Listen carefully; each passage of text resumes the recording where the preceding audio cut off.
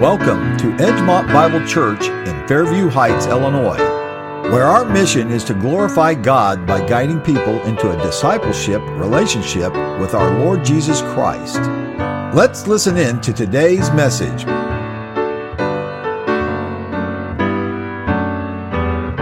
Father, we thank you. You have been so good to us. When we were dead in our sins and trespasses, you called through the darkness and opened our eyes to truth. You gave us grace to see so that we might believe. You have taken us from the realm of darkness and translated us into the kingdom of your dear Son. You have adopted us as your children. You have put your Holy Spirit within us, given us a new heart, a new spirit, written your law upon our hearts, causing us to want to please you, causing us to want to do the things that we should do. We do still battle with the law of sin in our members, and most of us in shame would admit we probably fail more often than we should.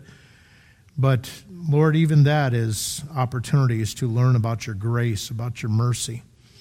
Father, you have given us a task that is not only not finished, but won't be until the time when your Son returns, and even then, there'll still be work to do, and we're thankful that we get to be a part of all of that.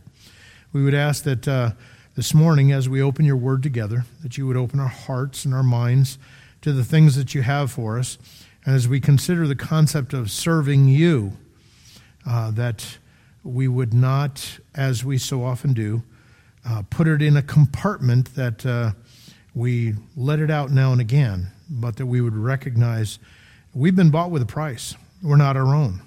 All of our life is yours. In fact, our life is hid in Christ with you. Thank you again for this opportunity in the name of Jesus Christ. Amen. All righty. Psalm 100 there. You saw we're going to start by shouting to the Lord, and then we're going to talk about serving the Lord with gladness. I don't know about you, but over the last few years, I have continued to grow in my understanding and my knowledge of God, and I've enjoyed it. And I'm reading books that were written around the time I was born, and in A.W. Tozer's Knowledge of the Holy, well, it's a trilogy book.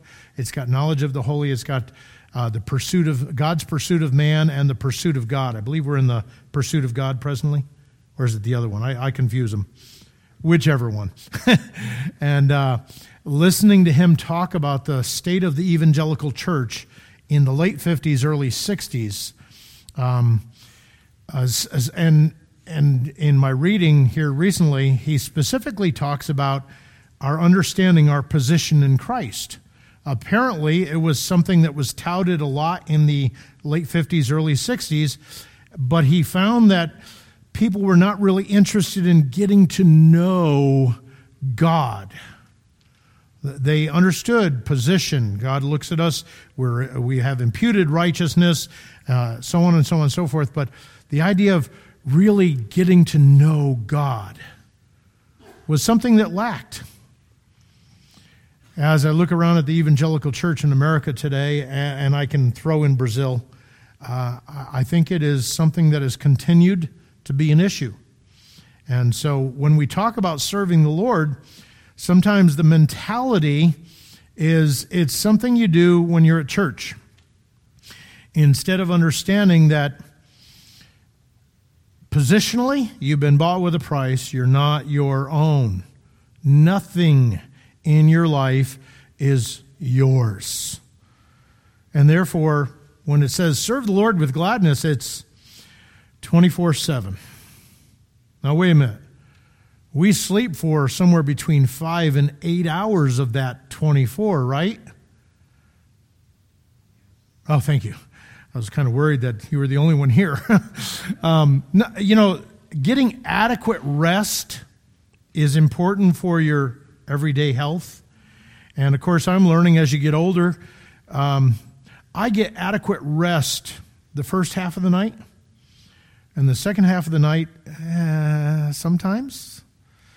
it gets harder. You know, when you're younger, you're running around like crazy, you go to bed, and you're gone for, 8, 10, 12 hours, especially when you're a teenager.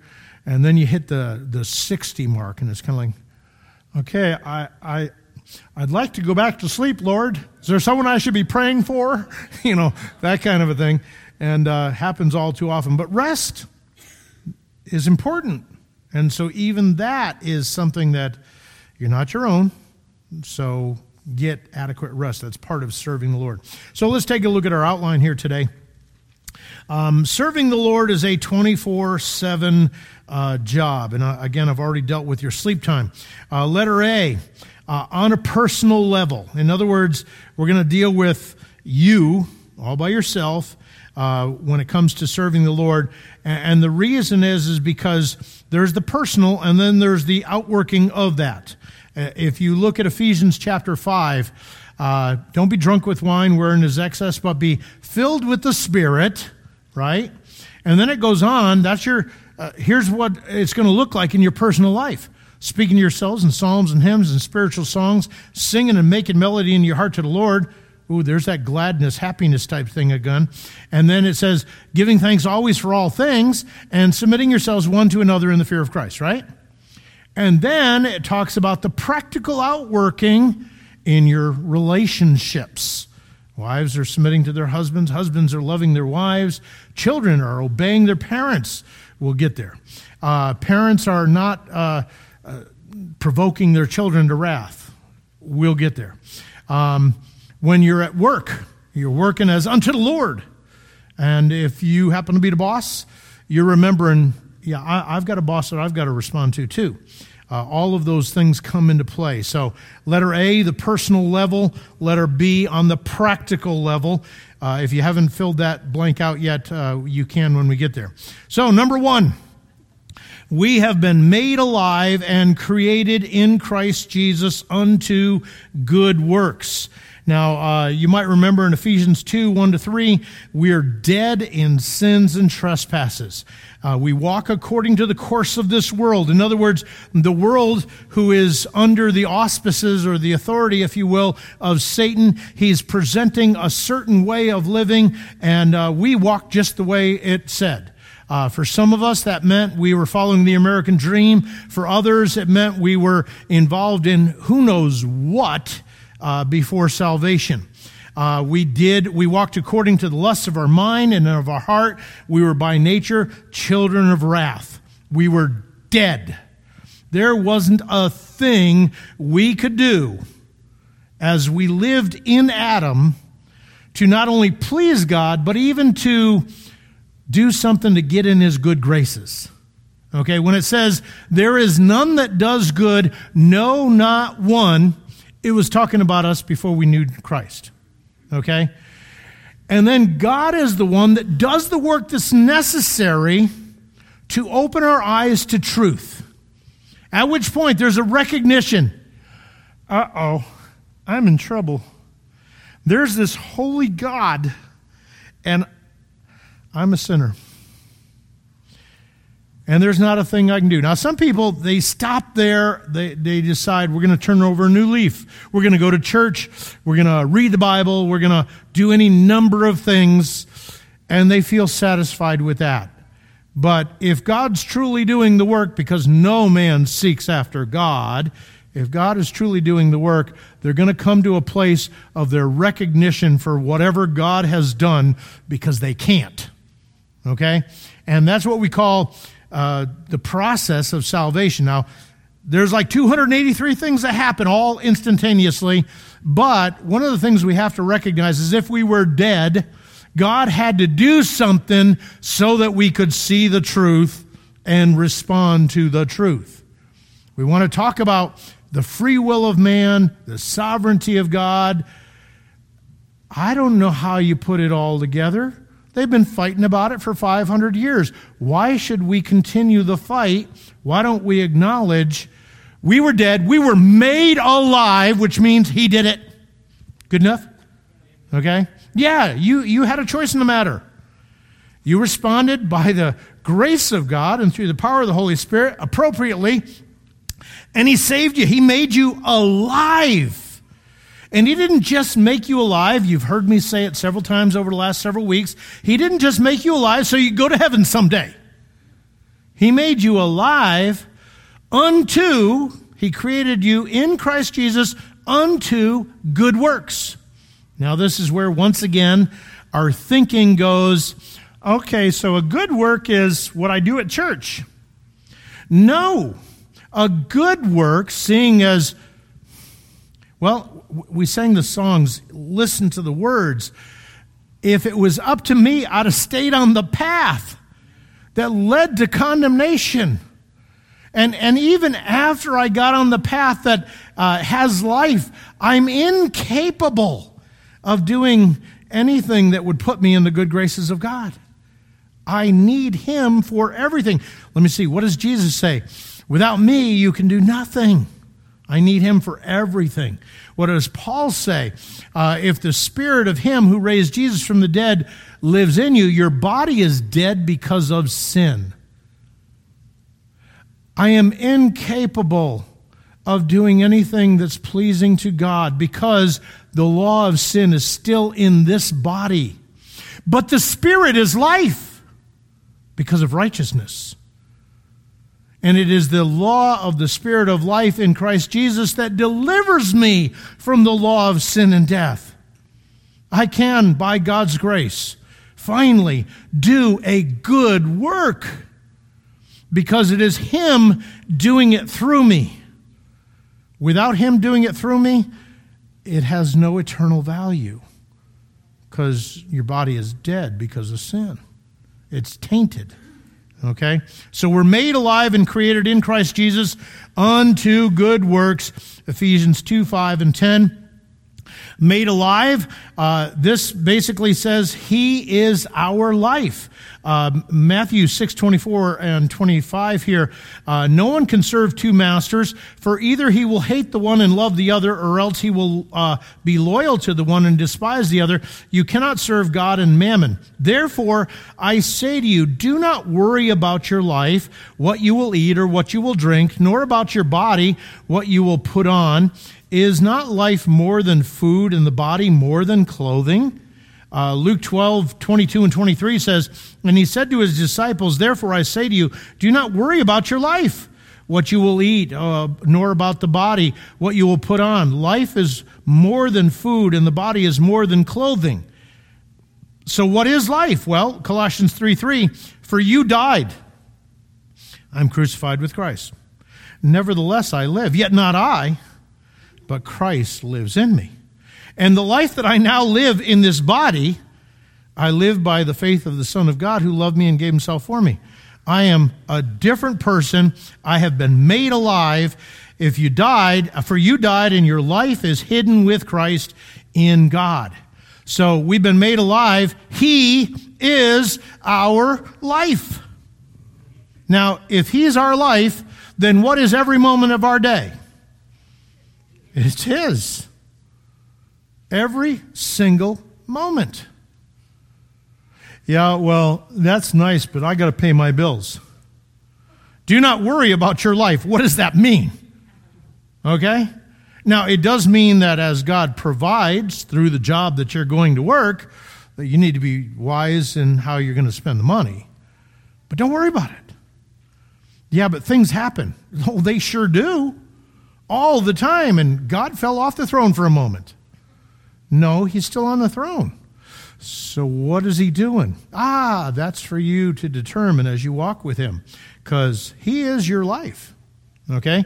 Notice letter B, we are a new creation, capable because of a new nature. Notice Ephesians 4:24, and that you put on the new man. Now, here he is telling you to put off the conduct of the old man, be renewed in the spirit of your mind. The first 3 chapters of Ephesians, he's talking to believers. This is what's true about you because you're in Christ Jesus. You are chosen from before the foundations of the world. You are fully acceptable to God. You are redeemed. You are adopted. You are forgiven. And so on and so on and so forth. If you read Ephesians 1 through 3, Almost every time it says in him, in the beloved, in Christ, it is saying something that is true about you, your position, because you're in Christ. Now here we are in chapter 4. Since all of that is true, put off the conduct of the old man. When I first got saved, I was going to the bars, going dancing, had an issue with pornography, etc., etc., etc. And what does the Bible say? Therefore, diligently add to your faith virtue. Huh? What's virtue? Well, patience is a virtue. No. The concept of virtue there is moral excellence. In other words, let's start putting away the things that don't belong anymore because you've been made alive. And living people shouldn't be doing that kind of stuff. Okay? Be renewed in the spirit of your mind. Retrain your thinking according to who you are now in Christ, not according to the things of this world. And then it says in 4:24 that you put on the new man, which was created according to God in true righteousness and holiness. Now, I want you to understand, when you were baptized into Christ, you were baptized into his death, his burial, his resurrection. That's when you were crucified with Christ and you have put on the new man. But now he's saying, because of your position in Christ, start living it. Start acting like it. So, how does the new man live? Well, look at what it says to describe the new man. The new man was created according to God in true righteousness and holiness. Oh. So there's a part of me now? No, that is you, the new creature. From God's perspective, you are truly holy and righteous. He goes on to say in Colossians 3:10, basically the same concept, and you have put on the new man who is renewed in knowledge according to the image of him who created him. So what does the new man look like? He looks like God. Looks like Jesus Christ. Boy, my practice doesn't always look like that, does it? And everybody said, yeah, we know about your practice. No. That's all of us. See, that's called our condition. We're still dealing with the law of sin in our members. And we sometimes believe lies, don't believe the truth of what God has said, and then we act accordingly. We're drawn away of our own lust, we're enticed, we're seduced, we're lied to, we believe the lies, and we fall on our face. Put on the new man. Believe what God has said is true about you and live accordingly. 1 John 3:9, whoever has been born of God does not sin. Now, I remember a few years ago, we had a little discussion about this, and Pastor said, okay, we're born again, and yet we sin. Well, present active, indicative, this is not a way of life for him, the believer. And he goes, Al, we've both been in the ministry long enough to know that this is a way of life for many people. They struggle with the same things over and over and over and over and over again.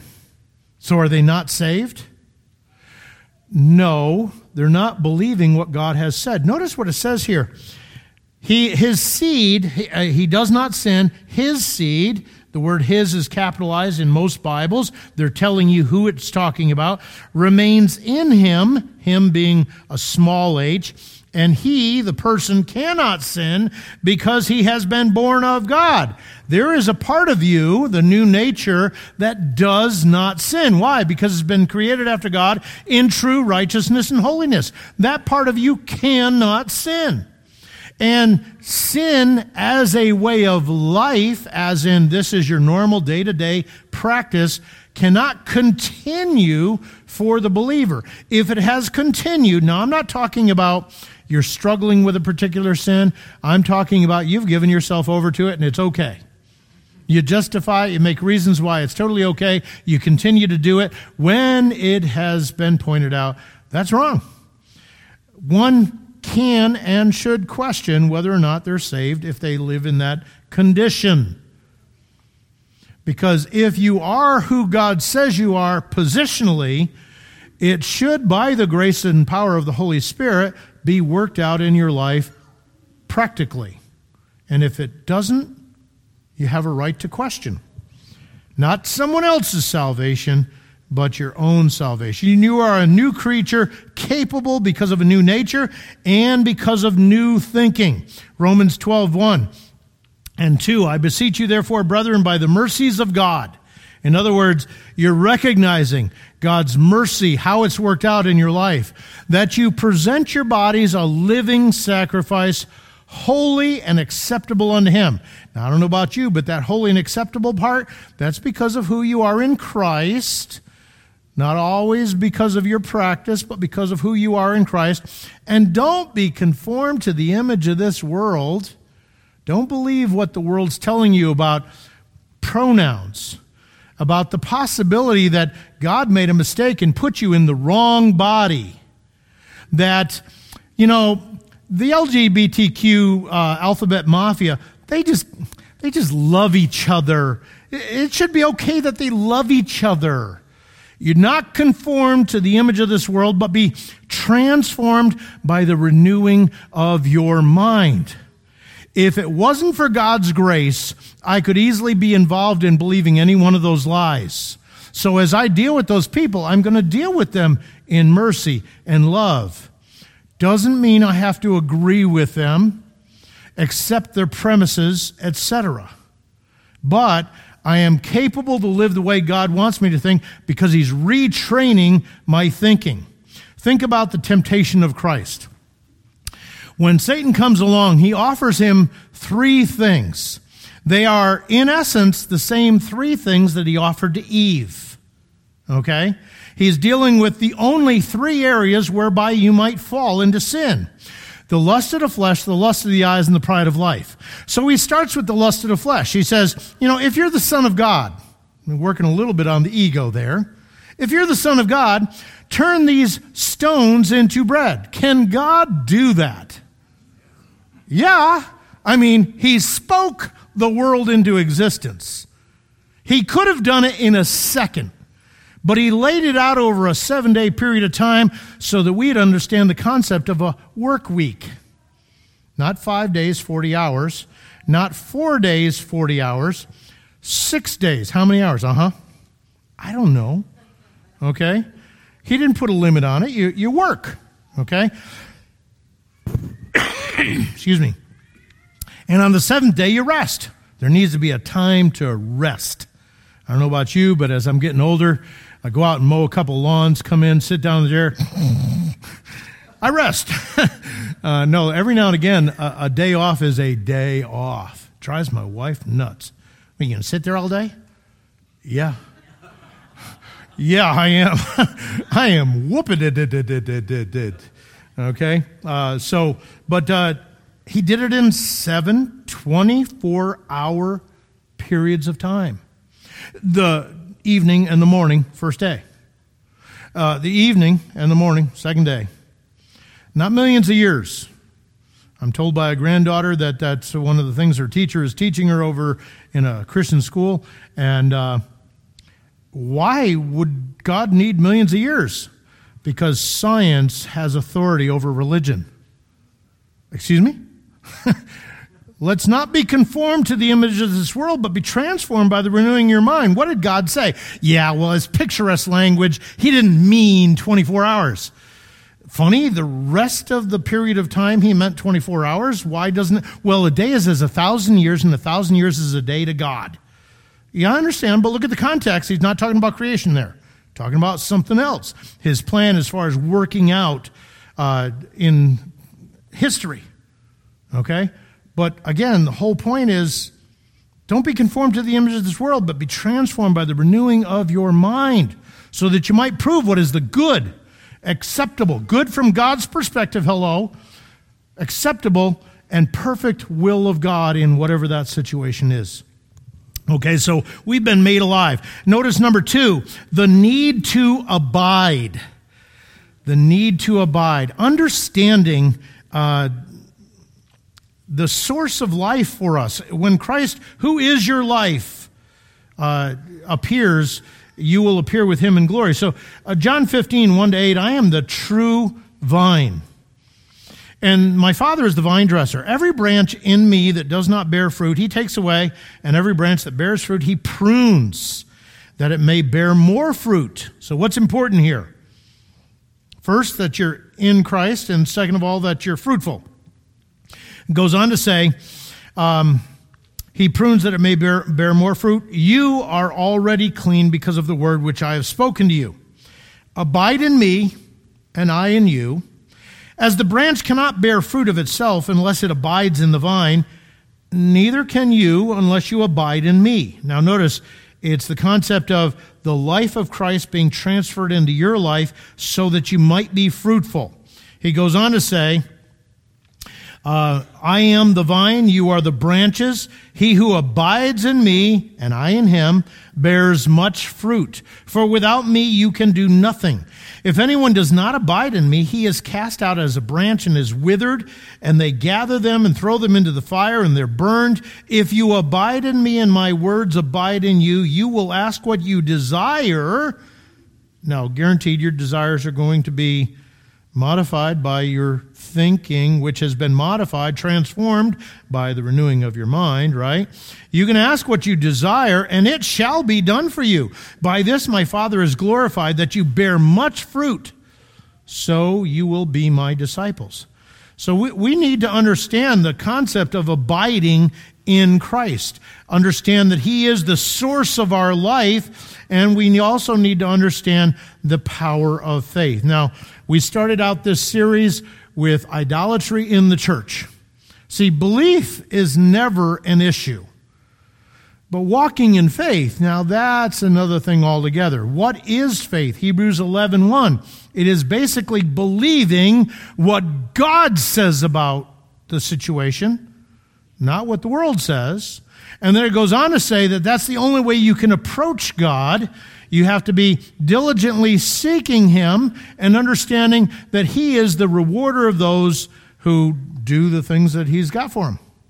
Okay? So with that in mind, we need to understand the power of faith. Notice, believing in what God says about himself. John 14:6, I am the way, the truth, and the life.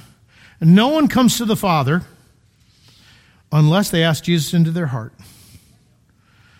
No one comes to the Father except through me. Through what? An acknowledgement of his person and a trust in his work. Okay? Because if you confess with your mouth that Jesus is Lord, that's his person. He's God come in the flesh. He lived the perfect life that none of us could live. He died to pay for sin. He rose again, proving that he's God and proving that sin's been taken care of. And I am trusting in what he has done, who he is, not in what I can do. Now, why do I emphasize that over and over and over again? Because I've asked too many people in church, what is the gospel? Well, it's the Word of God. Yes, it is. But there's 33,100 verses, 1,189 chapters. Can you explain to me the gospel from Isaiah? And some of you would say, yeah, because it's not really that difficult, right? There are passages in Isaiah, Jeremiah, Ezekiel that I look at and go, well, isn't that nice? I don't understand it. Okay? So after the Word of God, I say, hey, can we narrow it down? They go, Matthew, Mark, Luke, and John. Yes, those are the Gospels, and you will find the gospel in them. But what is the gospel that one must believe in order to be saved? Then they say, well, it's the good news. Kind of like, can you just tell me what the good news is? And finally, it's almost always a woman who gives the correct answer. Men. There are times when, come on, guys, come to men's prayer breakfast. Okay? It's not that hard to get up by 8 o'clock. In fact, the older you are, it's really quite easy. Ugh. And everybody needs to eat, right? Yeah, but then we got to listen to Rich or Al. It's okay. It's okay. You can speak if you'd like to. We'll give you the book. You can take it home, read it for the next month, and you can bring forth what God brings out for you. But again, the concept of believing what God says. First of all, about himself, notice Ephesians 1:6, to the praise of the glory of his grace, whereby he has made you accepted in the beloved. As believers, There are plenty of times when we do things that make us think, I can't go and talk to God right now because I did that, and he's probably not very pleased with me right now. Can I tell you that his position or thoughts about you do not change based on what you do? Because they were never based upon what you did. They were based on what Jesus did on your behalf. You are fully accepted in the beloved. So what does that say about God? That every time you fall on your face, you ought to be running back to him saying, Daddy, I blew it. He goes, yeah, I know. Now, what are we going to do about it? Okay? Let's be transformed by the renewing of our mind, so on and so on and so forth. Number 2, believing in what God says about yourself. The concept of you're a new creature. You're dead to sin. Why do we sin? Because we don't believe that we're dead to sin. We believe that, okay, I got a choice here. No, you don't. Yeah, I do, and I make the wrong one plenty of times. No, you are dead, and your life is hid in Christ. Reckon it to be so. So what are we doing when we're giving way to sin? We're not believing what God says. Now, obviously, you have to be involved in the whole process. But if you believe what God says about you, and you're thinking as your mind is renewed, then when temptation comes along, you're not enticed. You're not believing the lies. And I don't know about you, at that point, my wiseacreness says, that's right, I don't believe the lies. I continue to do it anyway. Well, you may not believe the lies about the sin, but you're not believing what God says about you. Okay? Notice also 2 Corinthians 5:17, if any man be in Christ, he's a new creature. The old is past. Behold, all things are becoming new is probably a better translation because some Bibles say all things have become new. No, we're in the process of becoming. Yes, it's all become new, but we're figuring it out as we go. Okay, that is normal, and within that, there is going to be failure, but the failure comes down to we're not believing what God says. Notice, living a life that gives credence to the message. In 1 Peter 3:15, it says, sanctify the Lord God in your hearts. The word sanctify basically means to set apart. This is something special. It's going to be right here, and it's going to have an effect on everything else. How do I know? Well, the verse goes on to say, and always be ready to give a defense to everyone who asks you a reason for the hope that is in you with meekness and fear. So, first of all, if you sanctify the Lord God in your heart, you're going to live in such a way that people are going to go, how come you're doing it like that? They're going to ask you why you have this hope in you. I don't know about you, but if you just live as an average, normal Christian that maybe doesn't smoke or chew or go with girls that do, that's not really going to affect people. They're just going to think, well, you're no fun. I used to work with a guy who had been a priest, and somewhere in the rush, he decided that was not for him because he really liked this girl. He wanted to get married. And working at a spring factory, and Roger was, he was just a fleshly, wicked, adulterous, idolater. Pick the term, it fit Roger. But Roger was always picking on the guy who was a priest. I can't think of his name right now.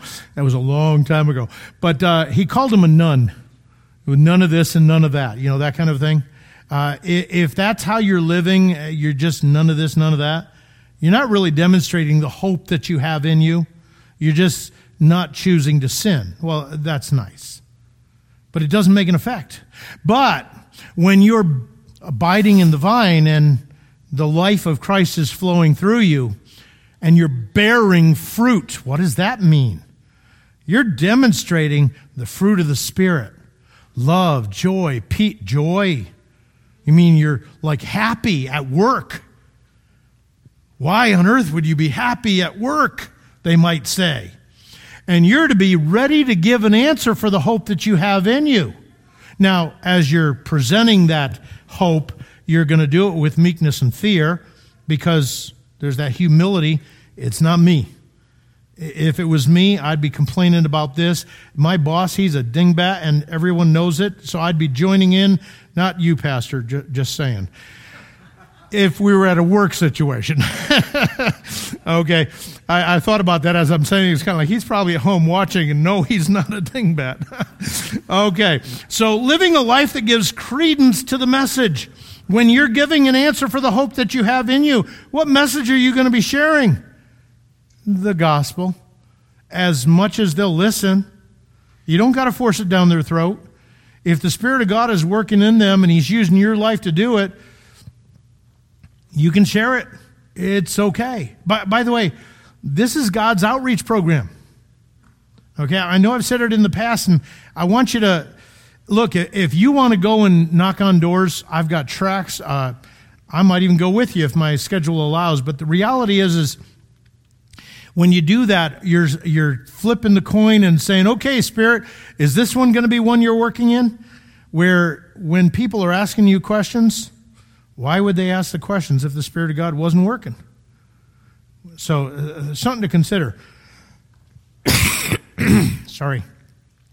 I get talking and everything gets a-flowing, and so we'll put one of these in there and hopefully calm it down a little bit. Okay, moving right along, letter B. That was on the personal level. Now let's look at the practical level. Serving the Lord starts in the home. The husband-wife relationship, a man is going to leave his mother and his father, and he's going to cleave unto his wife. Okay? They have become a new family. At that point, unfortunately, they do not need to listen to their parents anymore. Now, if they're smart, they will. They'll be looking to their parents for counsel. But that doesn't mean they're going to do it the way their parents would have done it. Why? Well, we live in a different age. And they haven't figured out that maybe you actually know something yet. Hopefully they will. But the reality is they're their own family. They're responsible to God. Now, they're to continue to honor their parents. That means live basically according to the way they've been trained. But it does not mean obey. Okay? Because why? They're a new family, a separate entity. They're responsible to God. So the husband and wife relationship is a pretty important relationship when it comes to serving the Lord. Notice, first of all, respecting God's authority. In 1 Corinthians 11:3, it says, "But I want you to know that the head of every man is Christ." So who are the men responsible to? That's what the Bible says. In today's day and age, they are responsible to their wives. Happy wife, happy life. Do you understand how unbiblical that concept is? Happy spouse, happy house. That might be a better one.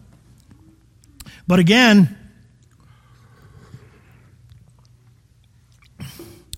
who are we supposed to be making happy? Jesus Christ. Okay? So the head of every man is Christ.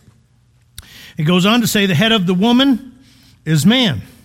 And the head of Christ is God. So we have this concept where we have God the Father, God the Son, man, woman. Is Christ lower than God in essence? No. So therefore, is the woman lower than man in essence? No. It's a chain of authority that has nothing to do with the value of the person. It has everything to do with, here's God's design. It works the way it's supposed to work. And when men do not want to submit to Christ, there's going to be problems. When women don't want to submit to their husband, there's going to be problems. Not because the husband is all that, because God said so. That's the answer. A lot of women will say, well, if a husband loved me the way they're supposed to, then that man I'd submit to. Has nothing to do with whether or not he deserves to to be submitted to as much as God has put him in a position, given him a uniform. That uniform may not fit properly. He's probably going to have to grow into it, okay? But that's his position. And therefore, you submit to the position. The guy, God's going to work on. The first 15 years of our marriage were difficult, to say the least. And we can laugh about it now. Lynn will tell you that she recognized that God was working on her. I will tell you that I had a lot of growing up to do. She'll agree with that. But within the difficulties that we had, she'd always tell me about the areas where I need to grow, and I would always turn it right back around and talk to her about her issues. Her issues were a reason why I didn't need to change, because the way I was, that was to help her with her issues. Yeah. And she was the way she was to help me with my issues. Well, the reality is there's a measure of truth to that. God was giving two firstborns, hard-headed people, the other one to be working on the things that were in their lives. But the reality is there was a certain amount of a lack of respect because I was the way I was. Has nothing to do with the way I was. I was supposed to be the boss, and I may not have done it right. I'm not trying to say that. I'm just saying because God put me in that position, there should have been that measure of respect. Now, we can talk about the rest of it, but that's the way it is. So notice, God is the head of Christ. Christ is the head of man. God's design, man is the head of the woman. And therefore, in Ephesians 5:23 and 24, it says, the husband is the head of the wife, as also Christ is the head of the church, and he is the Savior of the body. Therefore, just as the church is subject to Christ, so let the wives be to their own husbands in everything.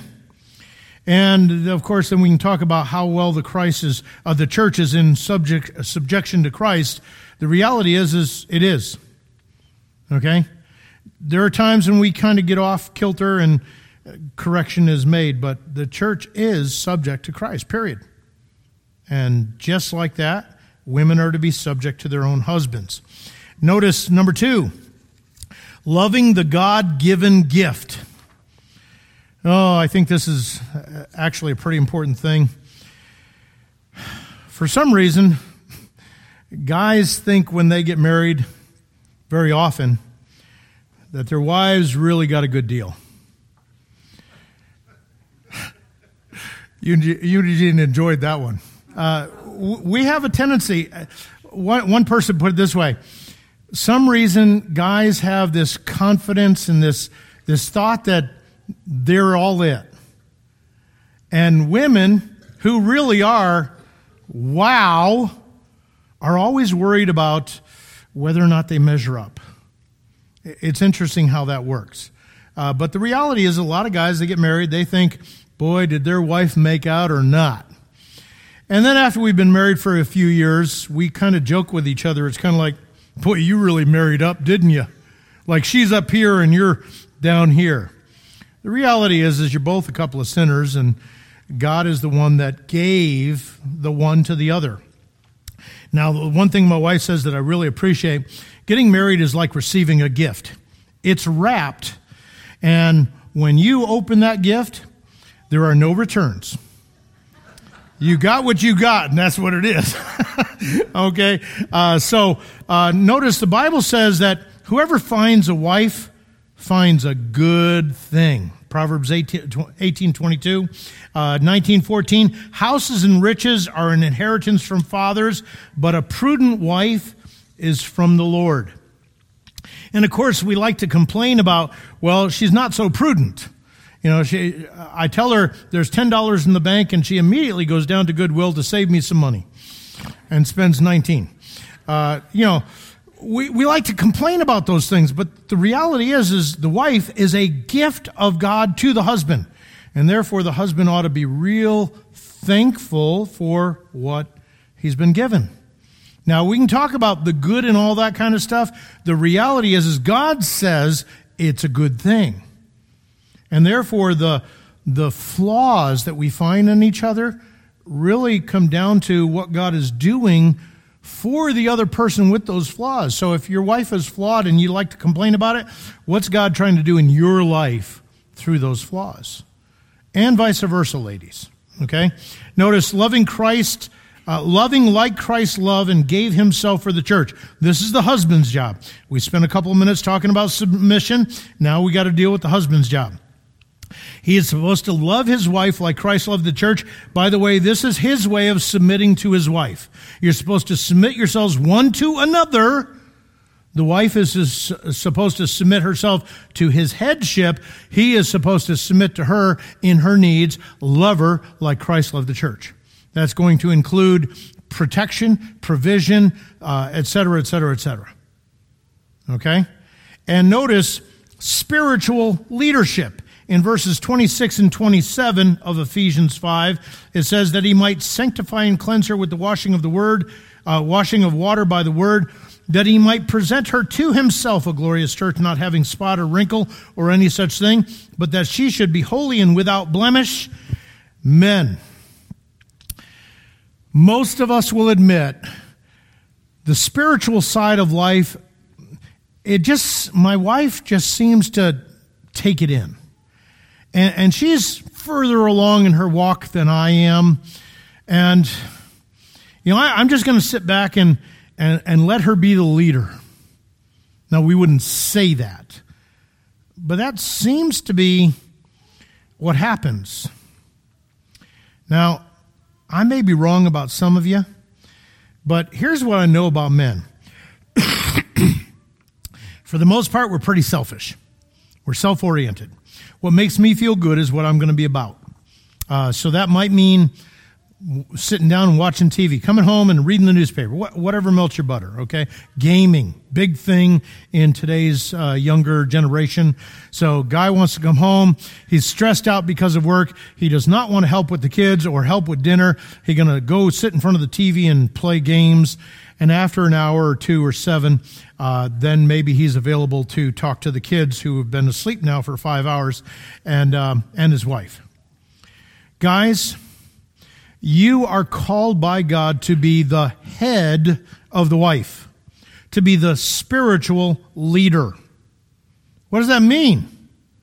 Well, if you're going to wash her with the water of the word, obviously you're going to be seeing some of the flaws that are in her, right? Because though she would have a hard time admitting it, she's not perfect yet.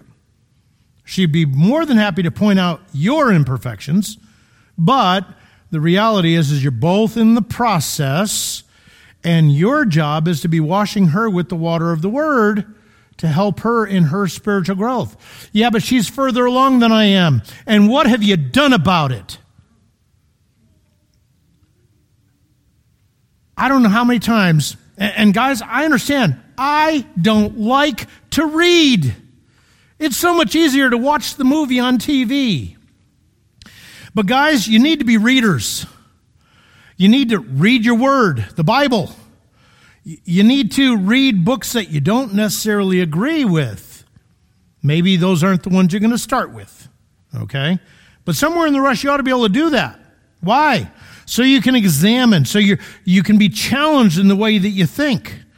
I've come to the place where I am very open to, okay, let's examine what that guy is saying over there, because I used to have God in a box. Here's my systematic theology. God fits here. And then God did things that didn't fit in my box. Okay, well, I'll get a bigger box. How about we just get rid of the box and let God be God? Okay? Now, that doesn't mean I'm opening myself to all kinds of false doctrines. I'm still going to test the spirits. Okay?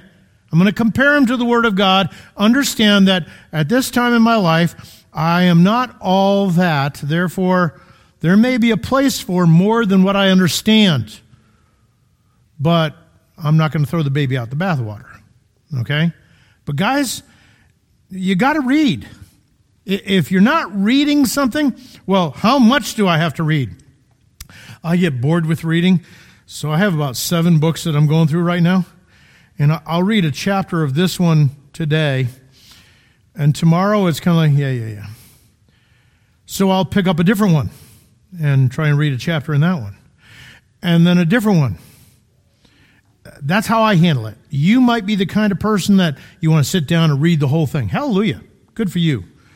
I have ADHD, or Dave tells me these kinds of things. I don't know. I don't know what it is, but I need variety, so I'm going to jump around a little bit. But and I have the ability to read that last week and step into it today like it was yesterday. Okay, praise the Lord, hallelujah, move on. But you need to be reading. Anytime we have VBS, Rich will come in here and steal books from the bookstore and sit there watching the bathroom or something like that and read through a whole book within the week, maybe two, depending on the size of the book, and then he'll go and put it back as though it's never been touched. And Dave has to say, hey, did you steal my book again? Yeah. But really, we need to be readers, men. Why? Because you're going to be washing your wife with the water of the Word. You're going to be answering questions. You're going to be giving an account for her spiritual life. And if you're not reading and you're not challenging your own spiritual life to grow, that's not going to be a day you want to enjoy.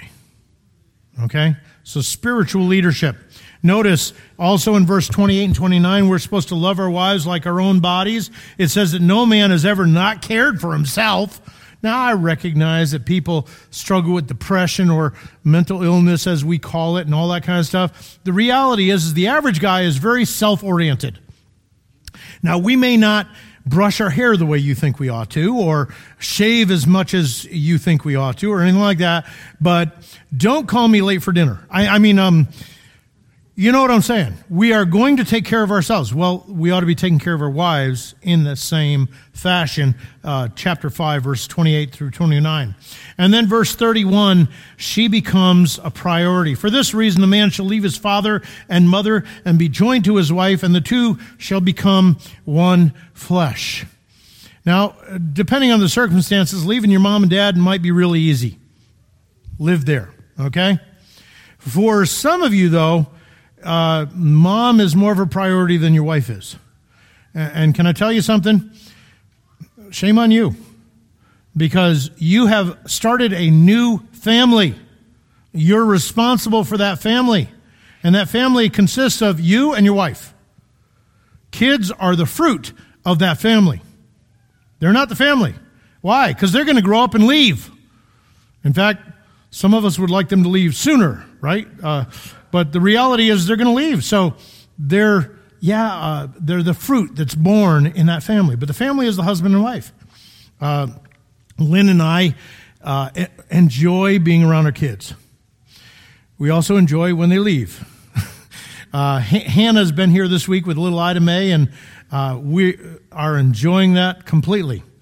When I found out that Hannah was going home today and not tomorrow, I'm slightly disappointed. But you know something? I like it when we're the only ones in our house. A variety of reasons, of which usually gross my kids out. But that's for their problem, okay? This is the family, her and me. We pray for our kids regularly. We want to see them as much as possible.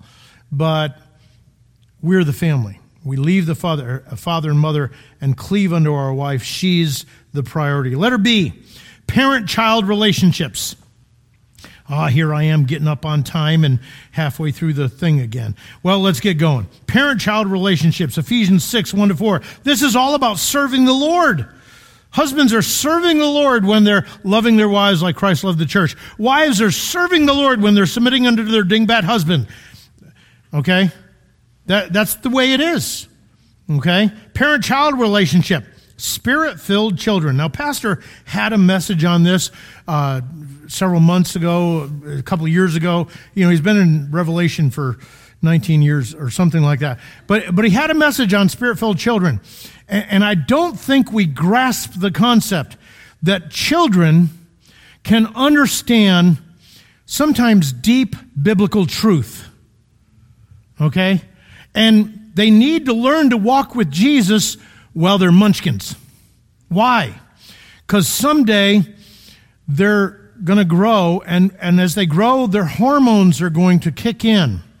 At which point, if they don't understand the law of the Spirit of life delivers me from the law of sin and death, what are they going to do? They're going to live according to the law of sin and death. And we're going to go, my teenager, they're doing all these terrible things. No, they're showing you what's in their heart, okay? Because they don't have the capacity to not do that. The only way they have the capacity is learning how to walk in the Spirit, because when you walk in the Spirit, you don't fulfill the lust of the flesh. Those two battle against each other, so you can't do the things you want to. But when you're walking in the Spirit, you're not going to fulfill that. And so we expect our teenagers who asked Jesus into their heart. They went forward, they prayed a prayer, and that's it. We don't really want them to go any further than that. Well, sure we do. Yeah, but is that what we're really all about? Or are we just hoping that we can get them through their teen years without them being involved in sex, drugs, and rock and roll, as though any one of them are the unforgivable sins? No, they need to be trained to walk with the Lord. We're dealing with heart issues. We're not stapling fruit on them. Go say you're sorry to that person. No. Why'd they do it? Because foolishness was bound up in their hearts, and they were being selfish. What's the work of the flesh? Is that pleasing to Jesus? No. Well, then what would Jesus have you to do? Hopefully you've told them already, so that, all right, and they go and they do what they're supposed to do. Not say, I'm sorry. I was wrong when I did this to you. Would you forgive me? So, Spirit-filled children, learning how to walk like we're all supposed to walk. Okay, how important that is. Number two, notice in your notes there, Ephesians 5:18, don't be drunk with wine wherein is excess, but be filled with the Spirit. This is within the context. First, it deals with personal, then it deals with husband-wife relationship, then it deals with parent-child relationship, then it deals with employer-employee relationship. That's our application for slaves and masters. Okay, it's all in the context of walking in the Spirit or being filled with the Spirit. Number two, not provoking children to wrath. Verse 4, heavy, heavy responsibility, especially on dads. Why? Because he's the head of the wife. He's the leader of the family. He's going to give an account for that. Do we dads do it all right? Well, notice selfish use of time and things. The guy that comes home and doesn't spend time with his kids because, well, they're an annoyance and have been annoyed at work all day long. Who wants more of that? So, go play. I need time. And you might need time. I don't have a problem with the concept. But kids need your time also. And when you're selfish with your time, I've been there, I've done that. I'm not standing in judgment of you if you're doing that. I'm telling you that is one of the ways that you provoke your children to wrath, when they're not important enough to spend some time with them. Throwing the ball, whatever the case may be. Maybe you're going to play video games together, but can I say that's probably not the best use of your time? Okay? How about the dictatorial use of authority? Now, do dads need to make mandates? Go make your bed. Clean up your room. Yeah, because when mom said it, they didn't listen. Why? Because you know the tone of voice that is given whereby you now have to act when mom says it. And if dad's doing his job, you don't need the tone of voice. Dad said it. Good enough. I remember Daniel talking to Lynn one day, and he was an adult in essence, and he said, we knew that Dad loved us, but we also knew that if we messed up, Dad was going to kill us. That's not the dictatorial use of authority. That is the consequences of your sin.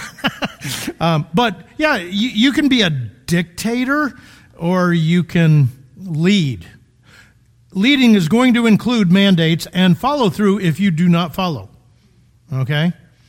That's different than being a dictator. But dictatorial use of authority. The last one there, when correction is necessary, shepherding the heart. Proverbs 4:23, keep your heart with all diligence, for out of it spring the issues of life. Keep your heart with all diligence. When do kids need to learn that lesson? I have seen parents make allowances for kids to act as wicked little beings at the dinner table because, they're tired. They don't understand. Excuse me? Maybe you need to help them understand. Okay? That kind of activity, and parents are guilty of it just as kids are, that kind of activity is not acceptable. I don't know how many times Lynn and I have had to ask for forgiveness because our response was fleshly. And what was done during that fleshly response was hurtful to the other person. And I don't know how many times we've both said it. I don't feel like forgiving you right now, but I do. The feelings will come later. I'm not going to hold it against you. Huh? Yeah. Because what they did was a sin against God. I just suffered the difficulties because of it. And if God can forgive you, I have to. Because if I don't forgive, God doesn't forgive me. What? Yeah. Colossians 3:13. Look that up when you get a chance. Okay. Well, shepherding the child's heart. There's a time when a spanking is necessary. There's a time when correction is going to involve talking to the child and helping them understand, here's why we don't do it that way, or here's why we do it that way. Dealing with the heart. Number 2, if we're going to be serving the Lord, we should find opportunities in the church. Why? Well, how many times does the Bible talk about loving one another in one fashion or another? Ephesians 4:2-3, with all lowliness and gentleness, with long suffering, bearing with one another, endeavoring to keep the unity of the Spirit in the bond of peace. Verses 15 and 16, but speaking the truth in love may grow up in all things into him who is the head, Christ, from whom the whole body joined and knit together by whatever every joint supplies, according to the effective working by which every part does its share, causes growth of the body for the edifying of itself in love. Hebrews 10:25, not forsaking the assembling of ourselves together as the manner of some, but exhorting one another, and so much the more as you see the day approaching. Okay, is the day approaching? Boy, I tell you what, I don't want to get too dogmatic about, man, it's getting close. Why? Because I'm sure there have been plenty of times in church history when it was worse than it is today. But it sure looks like the day's approaching. So how ought we to be dealing with one another?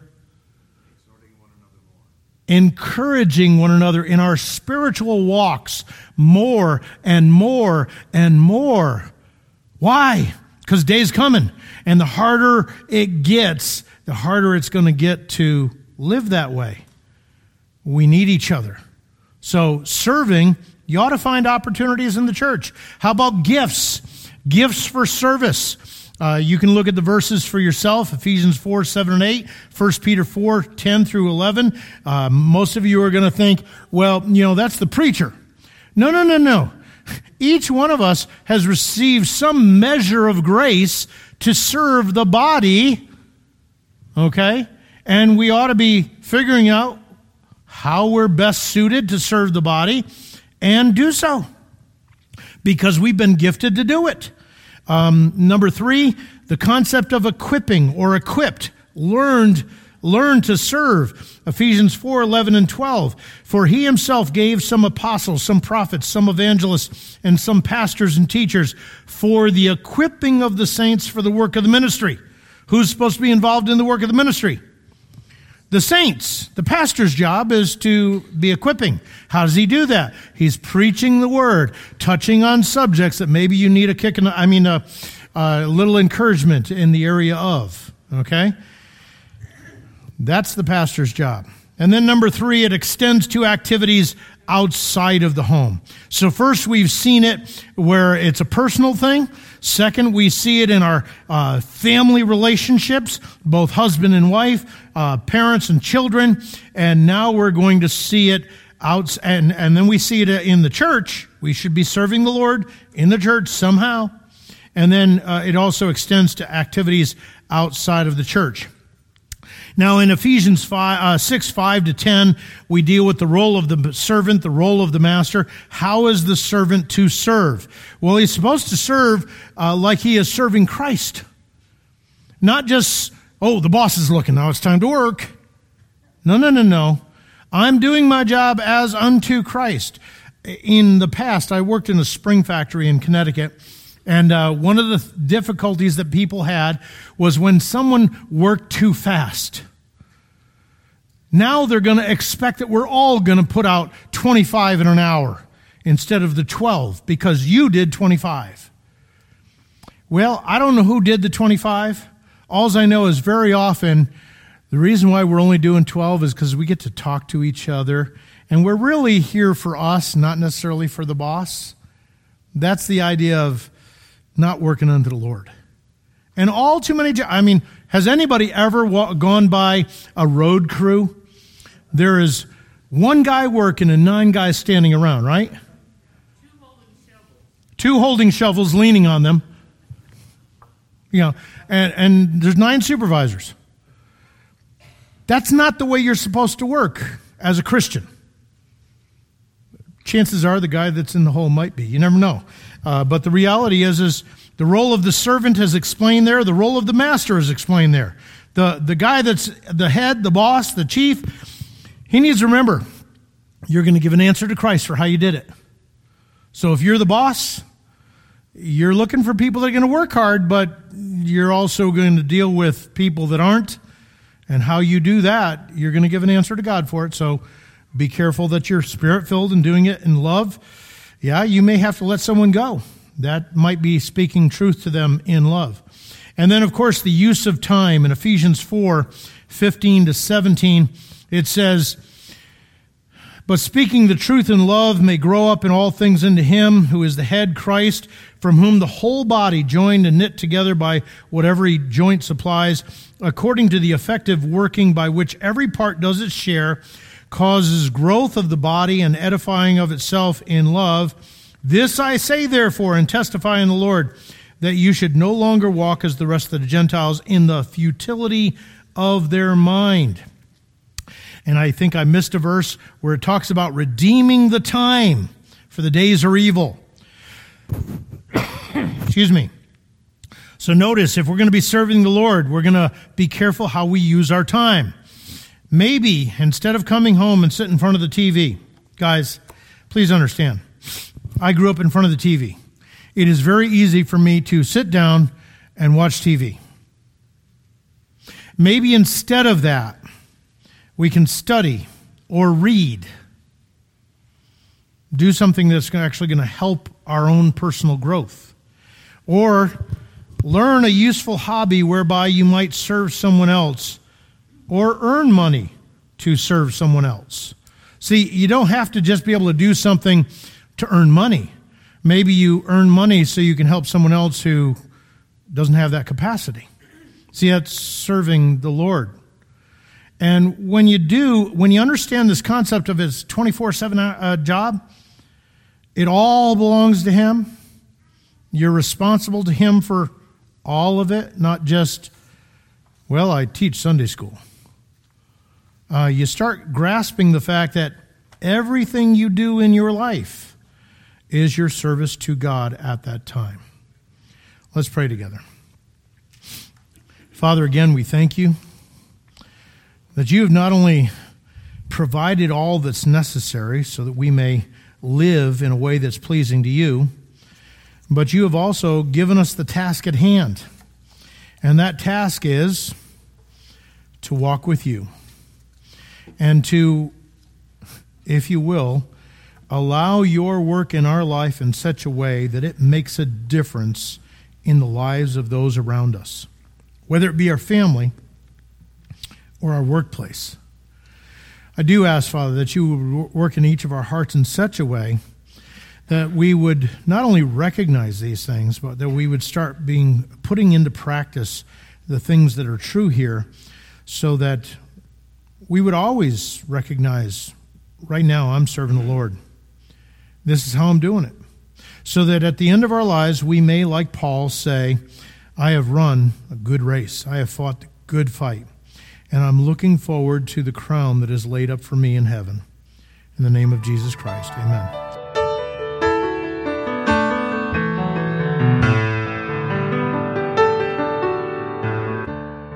Romans 6 says that we were baptized into his death, his burial, his resurrection, but he was raised to live unto God. Well, guess what? If you were raised with him, you were raised to live unto God. And he died for all, that they who live might not henceforth live unto themselves, but unto him who died for them and rose again. It's time to examine our lives. Christ might come back in 6 days. That's the Feast of Trumpets next Saturday. He might come back today, yeah. We're going to give an account. How are we doing? I don't know about you, but I look at my life and say, I can do more. I can do more. So let's be about it. Let's close in prayer. Father, thank you again for this time, for the reminder. Give us grace to walk in a way that's pleasing to you by the power of your Spirit. And Lord, allow us to shine as lights in the midst of a dark and perverse generation for your honor and glory. In the name of Jesus Christ, amen. We hope God has encouraged you with today's message.